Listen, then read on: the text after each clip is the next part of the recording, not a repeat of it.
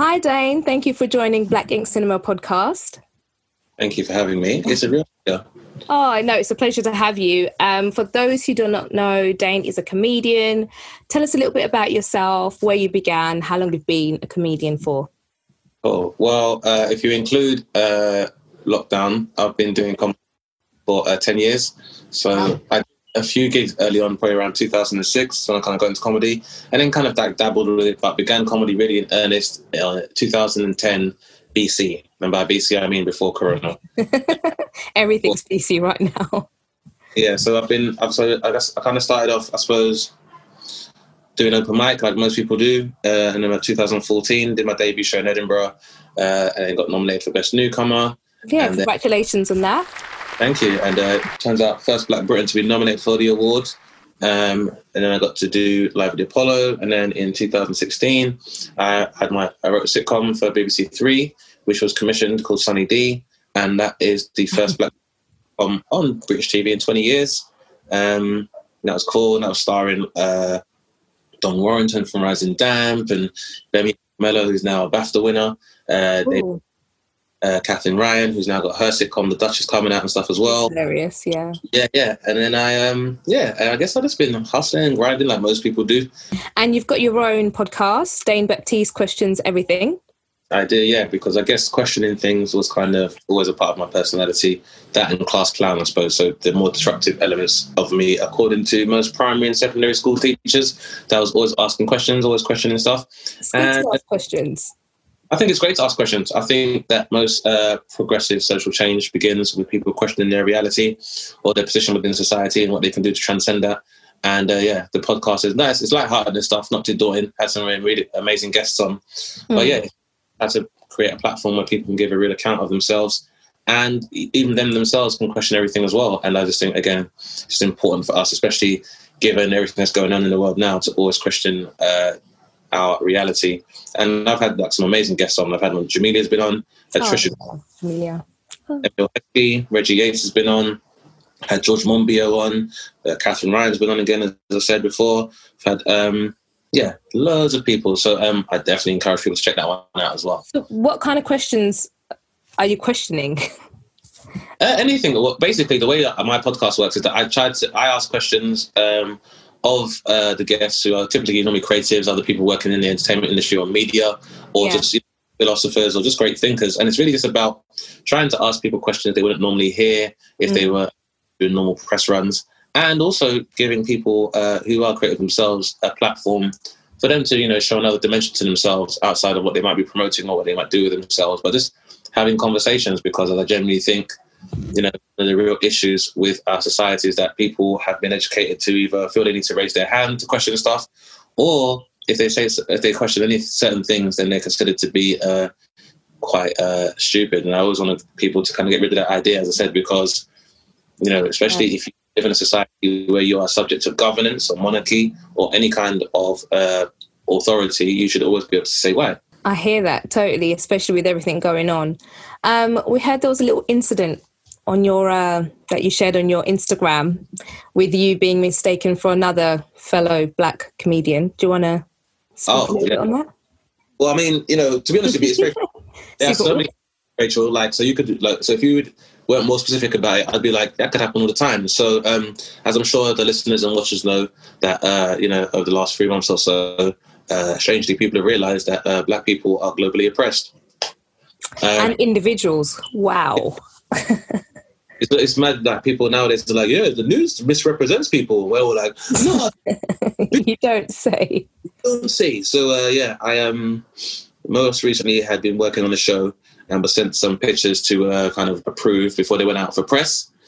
And then went out for press, and it turns out they sent me pictures and thumbnails of Richard Blackwood. Now, if you don't know who Richard Blackwood is, to the watchers and listeners, then feel free to Google both my name and his. And I'm very sure you'll see a very distinct difference. A, the fact that he has lots of hair and I have very little.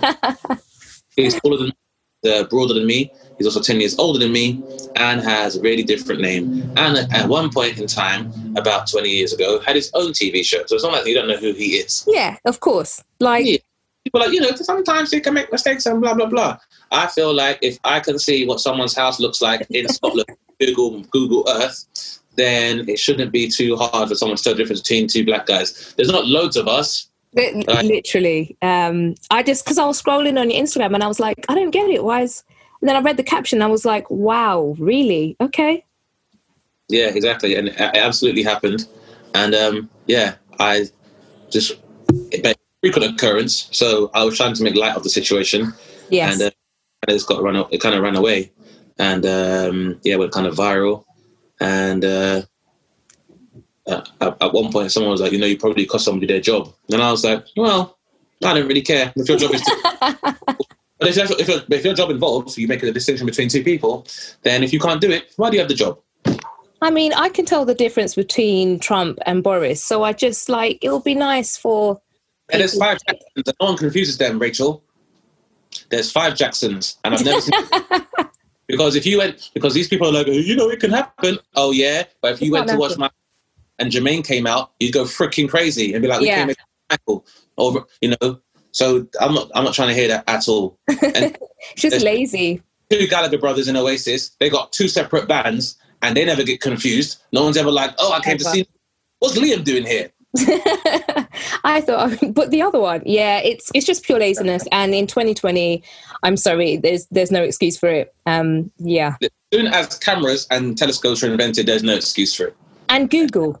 And I mean, this is Google. Like, we have technology now where you can see the surface of the freaking moon, innit? You can see a pubic hair on a fly's vagina with the cameras that we have nowadays. So if you can do that, if you can see the stars and work out there's bodies of water on there. Mm-hmm.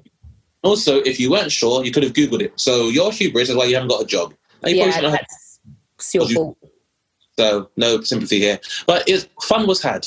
Yes. And, it's always been a part, I guess, of the rationalization process. So the diaspora is that we take these things. So speaking of your Instagram, where can people find you on the socials? Instagram, Twitter, YouTube? Well, without wanting to blow my own horn, my accounts are verified. So you can type in Dane Baptiste and you'll find me on Google. Let's tick.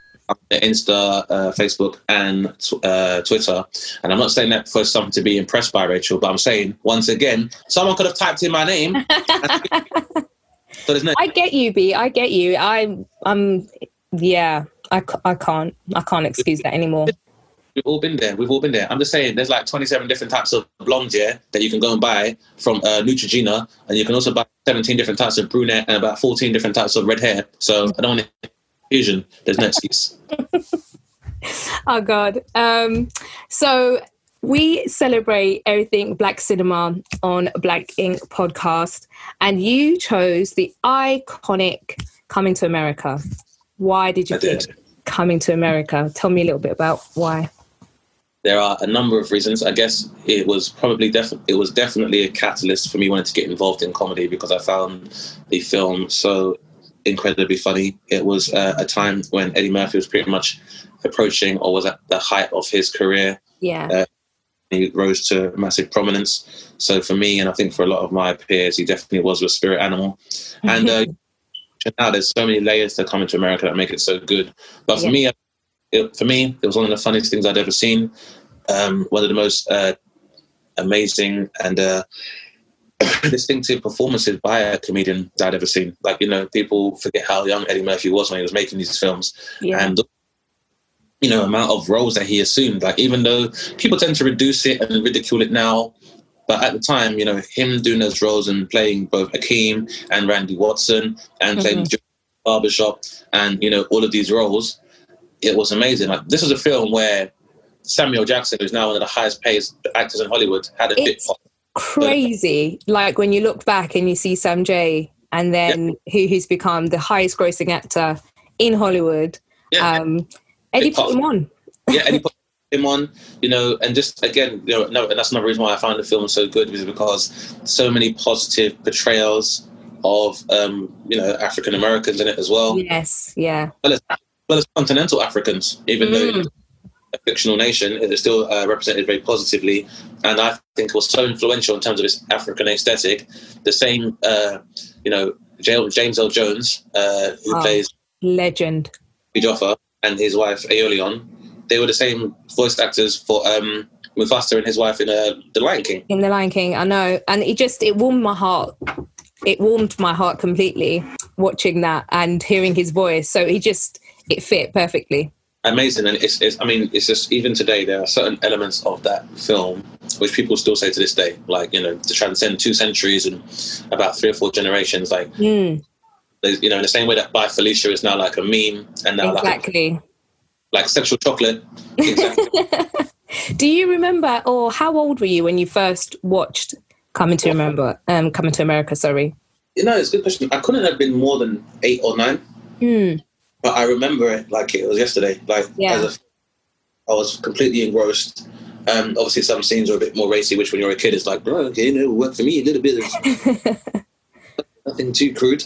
But yeah, I remember it, and just how enjoying it on so many levels. Like, seeing Eddie Murphy as Randy Watson, I found to be massively hilarious. Amos, who I thought was hilarious as Mr. McDowell, but again, I didn't even realize the extent of his comedy career. Yeah.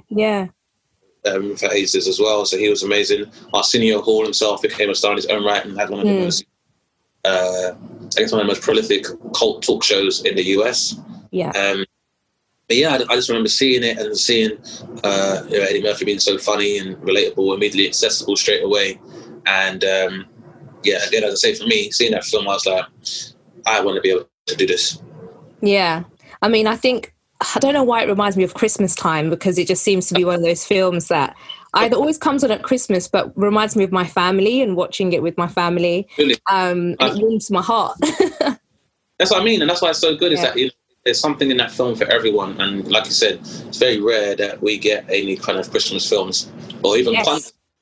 But, that's a film that works for both Christmas and Kwanzaa. And I think that's when I kind of came across it as well, as that my family and I kind of watched it together collectively over Christmas. And, it's always nice aesthetic when you've got, the oldest laughing, the kids enjoy certain parts of it as well. Yeah, but exactly. I mean, there were moments, but I remember thinking, just watching it and being engrossed, and then also realizing just how much it struck a chord and how influential and significant that film is, not to just like black people, but to everyone, all of my friends in university.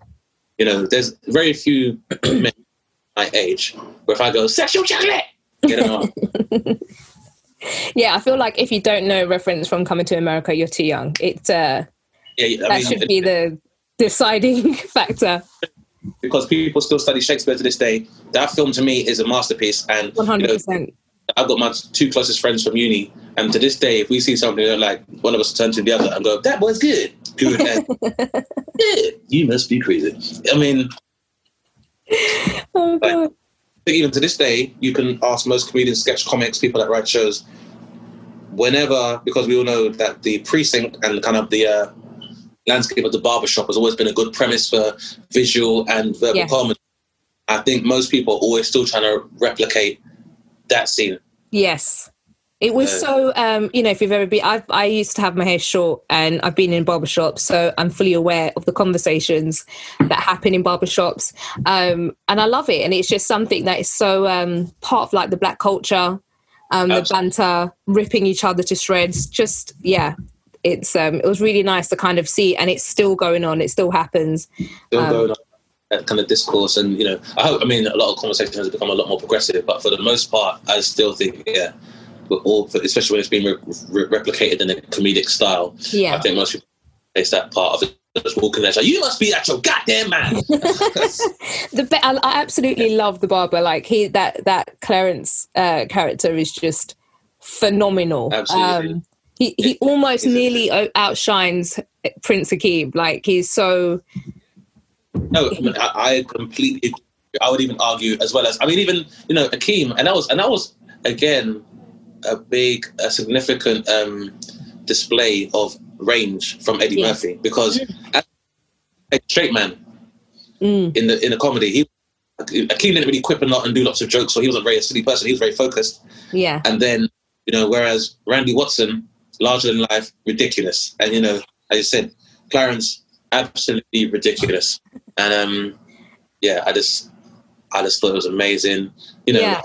Very rare that and even to this day that you even get to see a rom-com and a comedy. And that is like my earliest memory of a black rom-com, and correct me, unless someone, please tell me if I'm wrong, because they haven't been any on that scale anyway.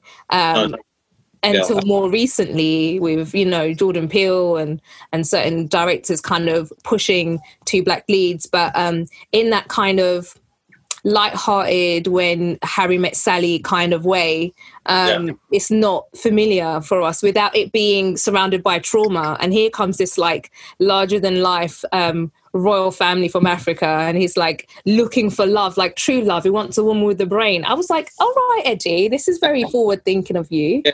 True Prince Charming. And I think if you juxtapose that narrative with like today's aesthetics of, you know, love was being prefaced by, you got to make this much money, I need a boss and all this other stuff. You know, you had an independent, great inspiration for feminists in the form of Lisa. Yeah. I don't need that stuff. I can take care of myself. It's not a man, actually. You know, it was a very good, it's a feel-good film. And I think it's a shame that there aren't more of them.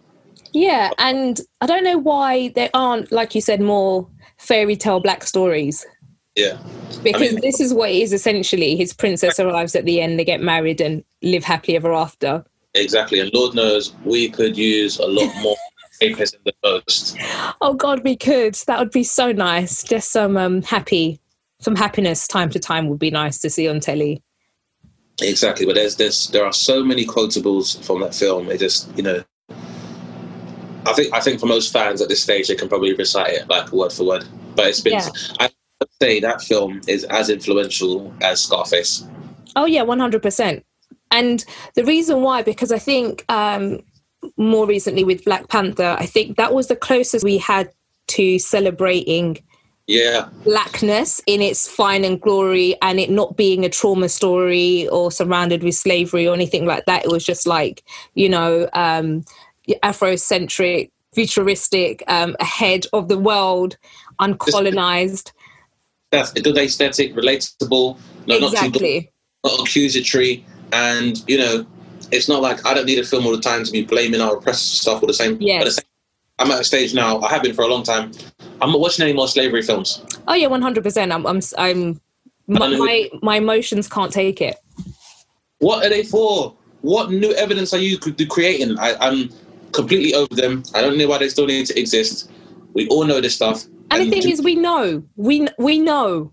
Yes. Like, there's no new... You're not going to show me anything new that I'm unaware of. And the thing is, we say we know, but really, none of you have really captured the real brutality of it. Exactly. Yeah, that's true. If they really made the film, it'd be banned. And you would never see it anymore. Because it'd be a snuff. So, you know, I think Coming to America came around at a time where, for a very long time, there was seldom any, you know, positive representations of black men or black people in general. Most of the time we would exist as the comedic foil to the lead protagonist in like buddy cop films. Like you had Mel Gibson and the mullet, and then you had Danny Glover. Yeah. So he's walking around with like a Uzi, and Danny Glover's got like a 22 caliber revolver, and he's like, I want to quit. And I'm like, he's a grumpy old man. Like, grumpy old man, yeah. But even if I was a grumpy old man, after 3 films of fighting against terrorists, I'd have got a bigger gun by now.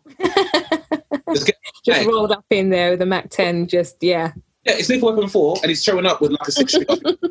Worse, the only time Danny Glover used a real strap was when he shot another black kid in Lethal Weapon 3 with armor-piercing bullets. And he had to have this big old funeral, and the kid's mum slapped him. And it's like, oh, well, the only time he gets to kill somebody, one of his own. So, for me, you know, but that was, like I said, that was the foil. It was like, for a long time, it was very rare that you saw these positive representations. So, not just having, like, you know, a protagonist in a rom-com, but him being, like, you know, a prince and being royalty and stuff. Yeah, exactly. There were so many things, especially for me, like, growing up, being from Africa, and usually the representation is you must be poor with flies on your head, like that is it. And so having that, which finally reminded me of where I'm from and my people and the celebrations and the colours and the joy, like the genuine joy that just surrounds us, was so nice to see. You know who loves it as much as you, Rachel? Do you know who loved Coming to America as much as you? Who? Beyonce. Ooh. I mean, we can see that. I felt like all of the song for Baby Boy, and I think even Black is King. Yeah. And you could look at even Beyonce's choreography and a lot of her aesthetics. Oh yeah, it's so African. Like it's all from there. Yeah. That's the influence from that film because at the wedding, the choreography was done in the film by Paula Abdul. Yes, and that was from Thriller. Apparently, they used parts of it from the Thriller choreography as well. It kind of and you see, if you slow it down a little bit, you will see that's literally yeah. the Thriller sequence. The film was so influential. I believe it's probably also one of the reasons why Eddie Murphy was the pharaoh in Remember the Time with Michael Jackson. Right. So with that, I would have thought it was the same director who directed that video, but it was actually John Singleton. Because obviously he'd worked together. Londis had worked together with Eddie Murphy and Michael Jackson quite a bit in music videos and on the film. So I just thought, it must be. But then no. And John was, R.I.P. was quite young at the time as well. And to bring all those like iconic Black heroes all in one video, it's still till this day my favorite Michael Jackson video. I said it. What can be said? Favorite Michael Jackson videos are not really things that people can critique because he set the standard for being archetypal superstar. And I remember, like, at the same time when I was enjoying stuff like Coming to America, when you heard the news that Michael Jackson had a new video, it was like, listen, I don't care what's on this cassette, it's getting deleted. Drop everything. The colour purple, no, mum. No more. Michael Jackson back with something fresh. So, yes. And I think I still have Coming to America on VHS. Like, it's one of those films where I'm like, if it's on, you're never going to be like, not again. No, you just let it play. Yeah, 100%. As I said, it's even so much more rewarding now to go back to it as a comic and working within the medium and still, of the layers of comedy that I enjoyed so much and some things that what I liked about it. And like even Eric LaSalle. Like, Eric LaSalle was one of the most brilliant protagonists in ER. Yeah. Oh, my God. I used to love ER. Yes. But every time he's in it, I'd just be like, she don't want to get out your thick piece of skull. And it's like, ER. Really funny. He's an ER. He did Medicine Sans Frontiers. He's performing surgery. And in my head, all I can hear is, just let your soul. And just that wet look, that horrible Jerry curl. Gerald Jerry curl. I mean, we say horrible, but 10 years later, the S curl came into fashion. Still horrible. I lost that battle, but people go natural again. But I could definitely see that coming back. I think I see young kids nowadays; they have the little bit of the curl at the top. Yeah. I mean, we can't keep up. What was kind of forward thinking for me at that time is the fact that in most rom-coms, you usually see the women going out to look for love, like true love. And in this, it was actually Eddie. He was like turning down the most stunning woman in my eyes when I first watched it. Like, what's he doing? Like, she's beautiful. What more do you want in life? But really wanting true love. And that's not something you usually kind of, at that time anyway, associate with guys. It's more like a girl thing who's like, I really want true love.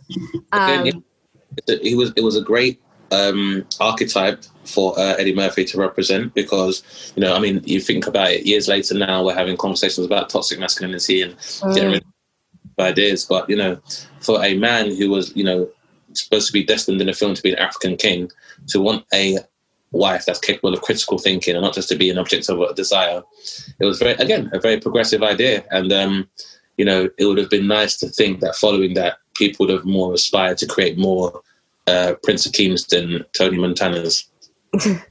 Yeah, you would kind of think.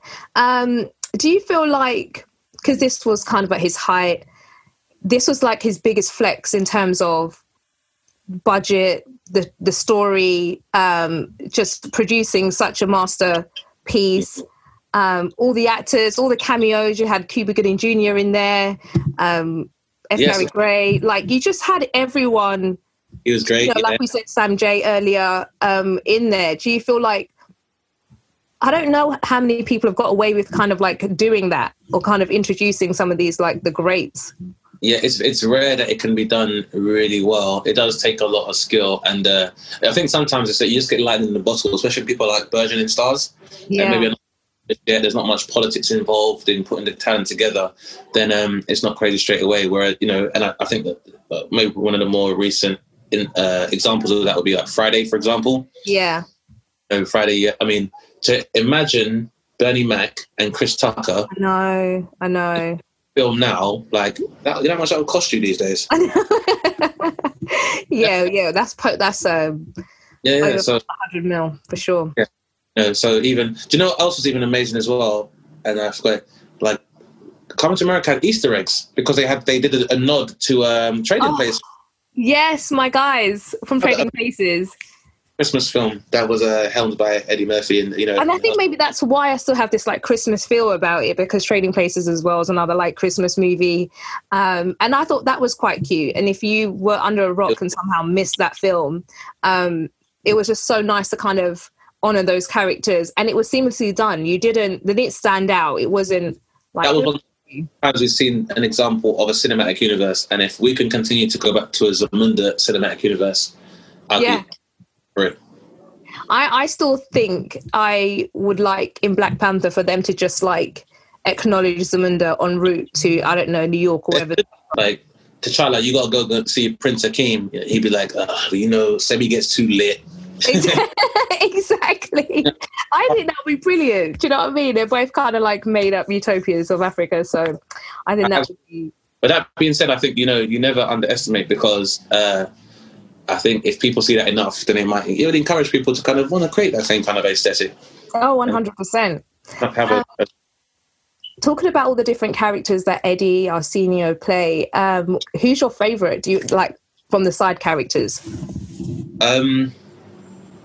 That's a tough one, but I'd say definitely the Arsenio Hall as the pastor. Oh my God. Is the best. So awful. It's like such a good pervy preacher. I want to be raped. Obviously, Randy Watson, I think Sexual Chocolate. But then, the barber as well. It's so hard to choose. But I will say as well, what I really, really loved was the scene when Akeem and Semi go to the nightclub. Oh, yes, that's brilliant. That's a nice scene where you can showcase like the talent of the women comics as well. Yeah. And seeing that as well, I just thought was just amazing. It's really good. It's really nice to be considered. Do you know what I mean? Like they could have just. I wish this happened so much more. And again, for me, it's like definitely something I would aspire to recreate. And it's definitely something I tried to recreate. A very similar scene in Sunny D in the sitcom. I was reflecting on my dating past and stuff as well. So because like even to this day, I still want to know what Peaches is up to. Yeah, exactly. So because she was the best, and all the DJs wanted to feel her breast. I mean, there's so many quotables from this film. It's even exciting to still talk about it to this day.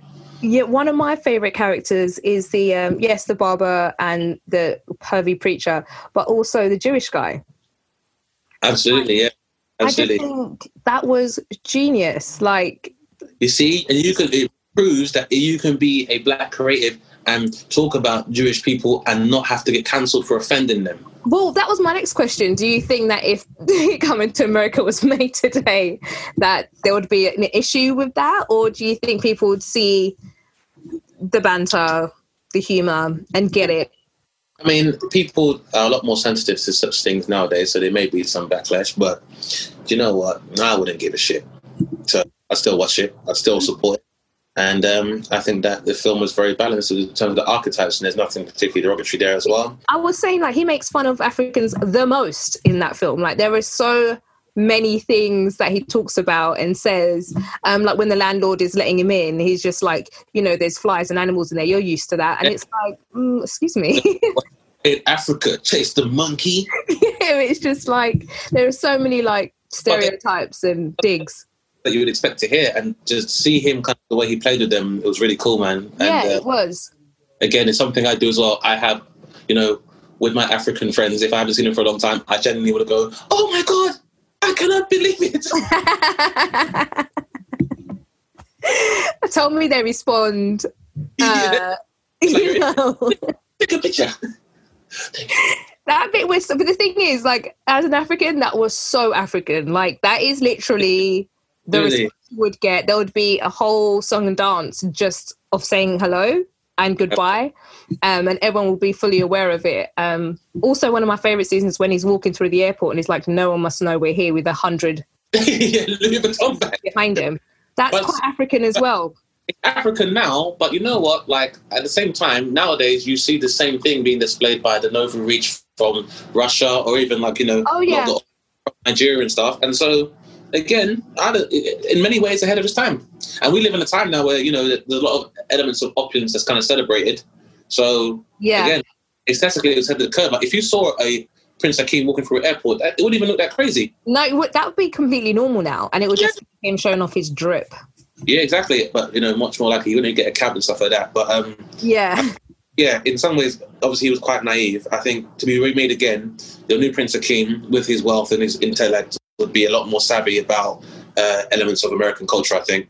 But, Yeah, of course. It'd be interesting to see, because I think there is a sequel in the way, they say. Oh, so that leads me into my next question. How do you feel about a sequel? Are you for it? Are you not? I feel like everyone is aware that nostalgia is a big part of the subgenre of entertainment now, so it's hard to avoid. Like everybody wants to go backwards for that respect, so you got to respect it. But myself personally, I think they can remake the film, but I don't think they should call it a sequel. Yeah. Like, point in time when like the early noughties, where there was a lot of remakes of like classic 70s sitcoms, like and I think they remade like the A-Team again. They did like Starsky and Hutch again, and it's an icon. It's an iconic film that you can't replicate. Like the other Fridays aren't bad films, but because they're being measured against Friday, they never really measure up. I think coming to America now that Landis isn't around anymore, and Eddie's pretty old, is much older now and stuff as well, and certain elements of his comedy he doesn't want to replicate. I feel like it can definitely be done, but I just hope, because I think that was at a time. It was made at a time where a film was just made to be a good film and be compelling.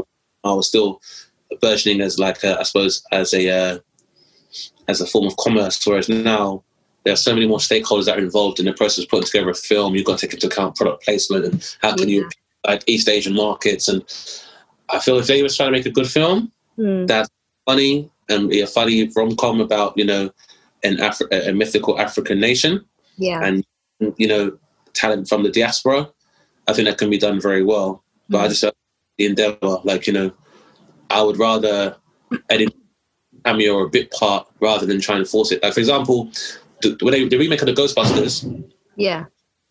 I thought it was cool. People, you're ruining the legacy, blah blah. I don't look at it as like a sequel to Ghostbusters in the canon. It's just a good film. It's a remake of the Ghostbusters. Yeah. With all women in it. But again, it's not Ghostbustettes. It's the name Ghostbusters to gender. So exactly.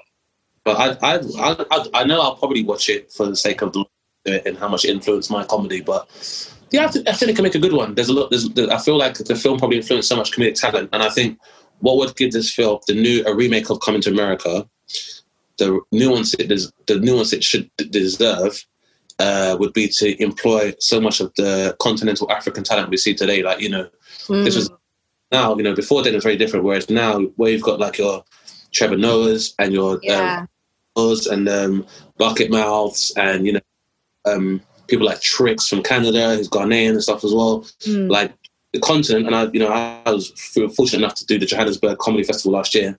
Oh wow! Rich with like comedic talent. So I think for a film like this for that film to work, I think, and to have the global appeal it deserves, they should take that talent as well as so much talent that's been influenced by Eddie Murphy, because we're now like maybe 3 generations later in terms of comedy, from the States. Yeah, I'm sure influenced, and so yeah, I'd love to see a film like that, and with like maybe a Jay Pharoah as the lead. Yeah, he's hilarious. He's so funny. He looks enough like Eddie and can definitely sound like him to pull it off. So I say Jay Pharoah to play the son of Hakeem in Coming to America, the return to the motherland. I love that. I totally agree with you, and I'm not a fan of remakes or so-called sequels if it's really unnecessary. I just think just make a whole new film and cast certain people and like you've suggested, like do cameos and maybe reference certain things, but I just think there is room for new material rather than just like recycling old stuff. Did you ever watch the series? There was like a pilot of Coming to America series. Nah. Yeah. Was there in it? I did watch it. I knew it existed, but I'm so against things like that I just was like, I'm not involved. I just wanted to. If it was worth, a big fan. It was worth watching. We'd know. Also, the music in there was written by the legendary Nile Rodgers, which has this very like 80s punky feel to it. Did you love the music? I mean, I did love the music, and now that I found out who was the composer, I love it even more, and it makes absolute sense why the music was so amazing and engaging. Yeah. Nile Rodgers is a legend who sometimes I feel is not given the respect and mentioned in like the same veins, I suppose, as greats that we know as like your James Browns and your Princes, and but Nile Rodgers essentially was the innovator of a style of playing the guitar that people still try to this day. So I loved it. Like, it was that soundtrack at the end. Oh, say, can you see? Brilliant. America. Loved it all. Absolutely brilliant. I still think, I don't know if we should credit him for the "She's Your Queen to Be." I don't know if he wrote that. Whoever was the magician behind the lyrics of that song forever is in my heart, because the lyrics were just hilarious. I'm going to say now, Rachel, I'm going to sing it at my wedding. Oh, that's got to be beautiful. Please share that with the rest of the world. Please do. Of course. I will definitely do that at my wedding. And I won't lie to you, I've been to weddings, and even though I haven't said it out loud, in my head I've been like, you were just like getting prepared. Oh, action. Hey, shut up.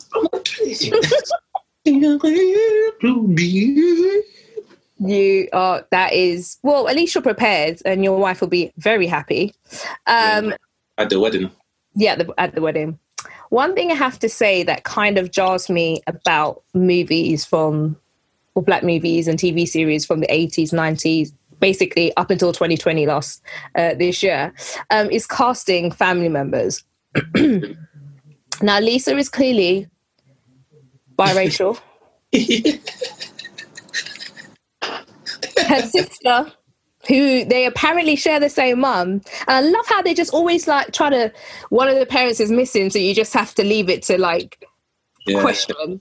But they're supposed to be full sisters, because they talk about the mum not being with them.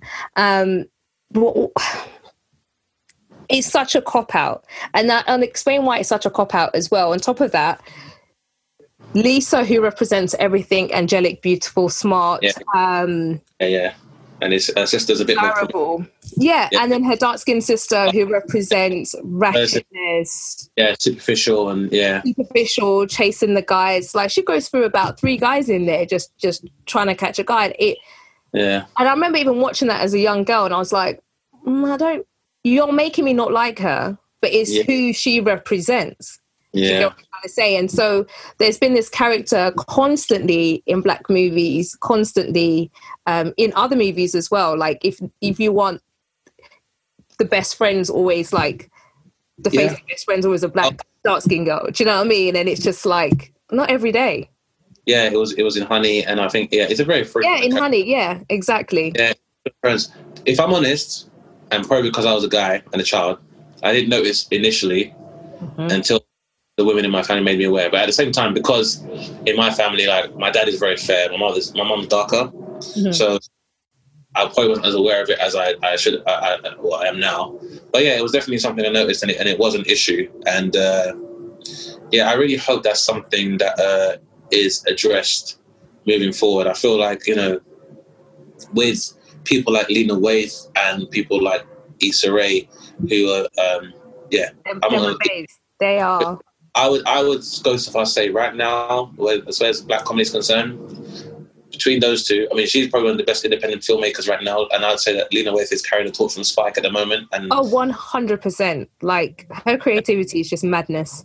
Absolutely. And I would also say, after watching the film Little with Regina Hall and Masai Martin, love Regina. That's probably one of the funniest black films I've seen in the last. And it had Issa as well. Yeah, and Issa Rae, like, probably the best writer right now. I think she's the best.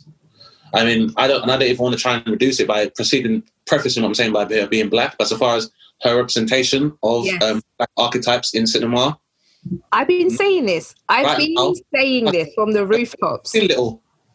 Pardon? Have you seen the film Little? Yeah, of course I have. I saw it in the cinema twice. That film is so funny. I almost dashed my popcorn at someone's head just to be like, hey, can you believe how funny this is? Like, it was... I love the fact that Marseille, what she's doing, like that whole little trio of fabulous women. I was just like... the youngest exec producer in Hollywood history. I just want to high-five her parents. Like, thank you. Thanks. If I meet Marseille Martin and Issa Rae, I can't do anything less than prostrate for them. They have a warning. Listen, there's certain future... Certain people you have to prostrate for. If you see Cicely Tyson, you prostrate. There's no question. 100%. You must prostrate. So 100%. Just I'm 200% serious about that. You know, if you see Cicely Tyson, you must prostrate. 1,000,000%. Like, she's a living legend. Is a living legend. Harry Belafonte, you must prostrate. And you know, right now, Issa Rae, you have to prostrate. Like, you have to. So I'd say, like, it was an issue, and I think it was an issue that kind of carried across a number of elements of black creativity. There is a wave now, and there's a much more broader discussion about issues like colorism that's being addressed, and not that everything's changed for the better right away, but I think there's now a rebuttal, and like for myself personally, very inspirited by the fact that there's now methods by which, you know, black women as a whole can have these discussions and raise their rebuttal and raise their concerns, and you know, if they want to be detractors, they have every right to do so. But what's much more encouraging is that, you know, rather than lament it, like I said, you have now creatives who are addressing that and creating these new aesthetics that are amazing. So, I think...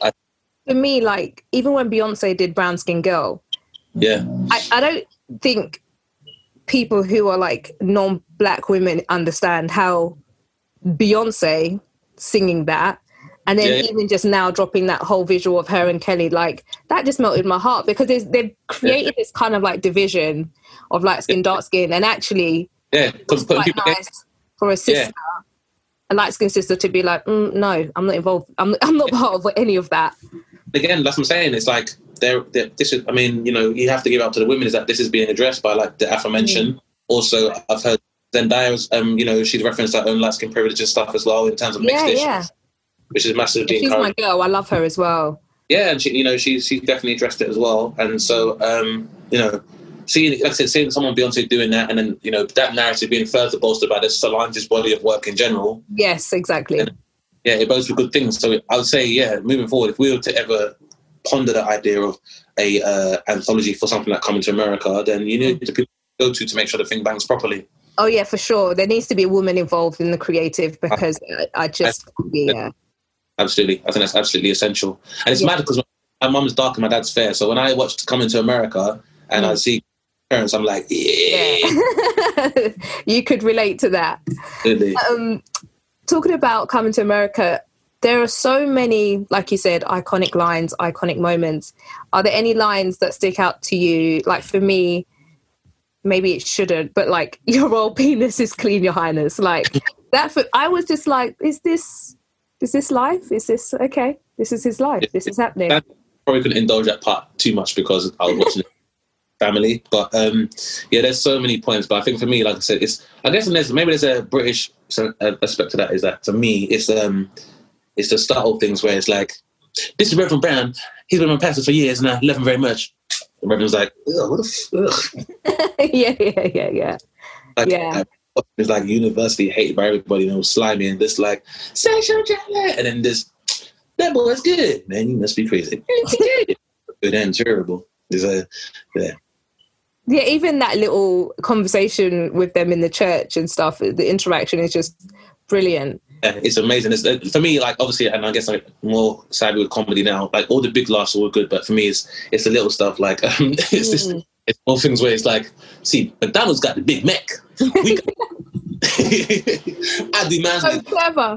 But the cheese, I don't do mine with a sesame seed bun. Yeah. That's the difference. Or even Louis Anderson, who again is a American comedy legend, where he's like, at the moment I'm washing lettuce, soon I'll be on the fries. And that's when the fucks come in. Yeah, even though he didn't play a huge part, his role was brilliant because I feel That's like it. everyone who's ever worked in retail knows someone who Exactly. And that's that's great comedy, is that sometimes it's been able to utilize comedic talent to just be like, you just need to do 4 lines and it'll be perfect. And it's edited. And there's so many instances of that in like Coming to America as well. Like even the lady when he goes to do the mail order, when she goes, King John Jofer, we are in dire straits. Yeah, she's like, make it a cool meal. Make it a cool meal. Yeah, I thought that was brilliant. Her execution was just on point. Yeah, I also like you said, I like the archetypes of the women in Coming to America. I mean, definitely the colorism was an issue, but you know, having Queen Aeolian doesn't have it from Jaffe Joffa. Yeah, I love that. She held him down. She held him down. And like I said, it so iconically to the point where they had to pay the same mum and dad for Simba. Yeah, love that. So where does Coming to America sit in your Eddie body of work? If you had to name your top 3 Eddie would Come to America come in. It's at the top.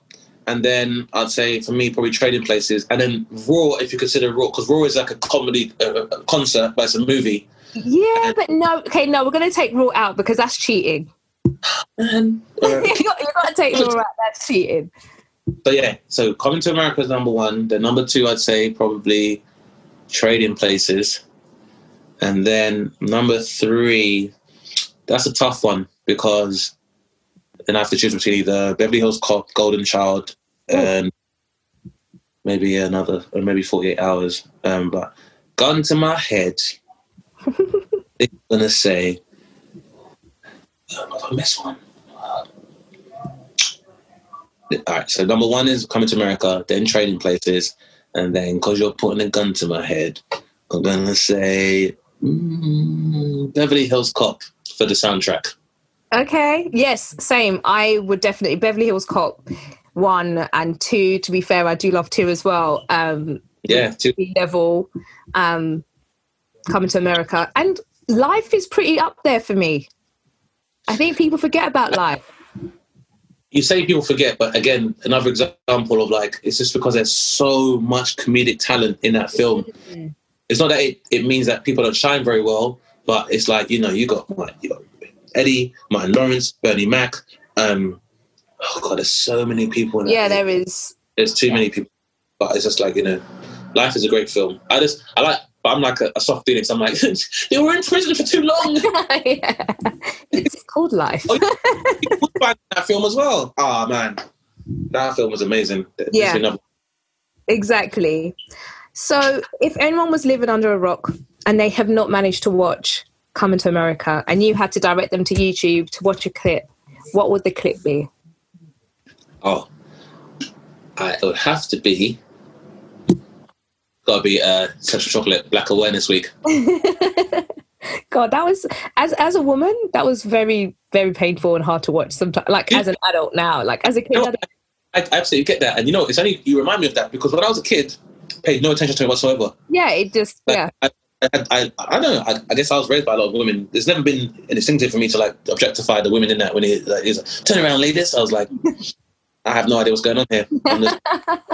I didn't even feature. I was more like, well, they're doing McDonald's for free. So, but I'd say that would be the one to watch. Maybe we'd skip after that and then probably just go straight to the intro of Randy Watson. Yeah. Yeah, I would. Yeah, I quite like the dance sequence at the beginning. I feel like in fact, the whole beginning was just iconic. Yeah. The wedding reception would be a good one as well. Yeah. That barbershop scene. Mum called Clay. I'm calling Clay. Mum called Clay. Yeah, exactly. Club scene is also good. What? Sorry. The nightclub scene when they go and meet the ladies. Oh, yeah, that's quite popular as well with Arsenio Hall doing his feminine touch character, which he played really well. It was so funny. You can just see Eddie's face is trying so hard not to laugh throughout that whole scene. So hard. I hope forward that they maybe use a actual trans actor positively moving forward, which I'm sure they can definitely do. I think there's a lot. definitely use. So, but yeah, I'd say those would probably be one. For me, it would probably be the Randy Watson scene. For sure. I genuinely think any clip from that film would do anyone. Even when Eddie is just finished his date with Lisa and he's singing in the streets, which is something you don't often see, and it made me think of Singing in the Rain. And although he's singing terribly, it's all intentional, but it's like I'm so overjoyed and happy, and it was just like we all feel like that sometimes when you're just like, oh, that was like the best date ever. Yeah, I've done that. I've definitely done that. I can tell you for free. I've definitely walked home and gone, someone to care. To be loved, what a feeling. To be loved. I have. And then taking my headphones out and being like, oh, snap, people can hear me. Super awkward. Well, I'll do it again, Rachel. I will do it again. Do it again. Dane, it has been an absolute pleasure having you on Blackpink podcast. It's been a pleasure. I really enjoyed hanging out with you. And it'll be amazing if you can come to one of our screenings. We're up and running. So you are more than welcome to join us anytime. I would love to, definitely. Awesome. And well, best of luck with everything that you do, your podcast as well.